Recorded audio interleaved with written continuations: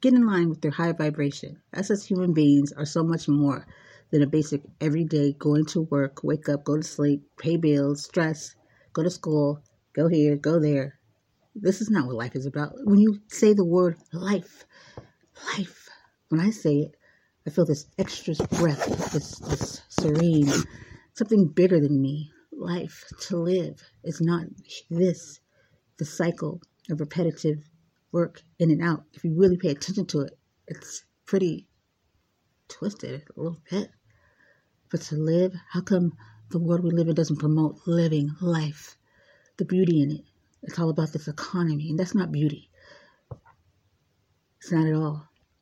But when you go past that and you feel the connection of who you are to this world, the energetic person you are because you're creative energy, then you know you must be more than just this. And how come this isn't what we talk about or is highlighted? How come living life and taking that deep breath and happiness isn't something that is promoted in this world? Questions? Do you feel the change, the shift, the vibration in the world today versus last year, last month? You weren't designed to. Well, you were designed to, but here we are, indoctrinated and pushed away from our true selves, the greater beings that we are, this energy that we are created of.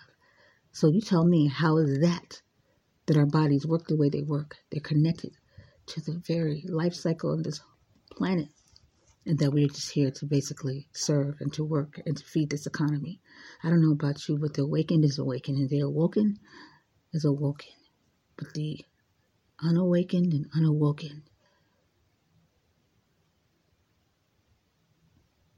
where are you? Where is your connection?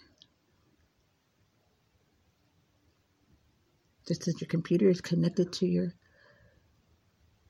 electrical outlet, you are connected to the universe, and it talks to you, and you have a connection and a bond to so much more. We're here experiencing human life. Because if energy is something, matter is something that can't be destroyed, then what does that say?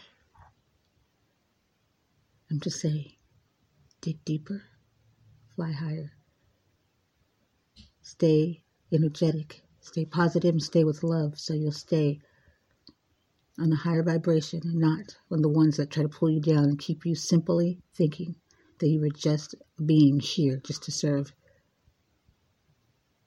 this system.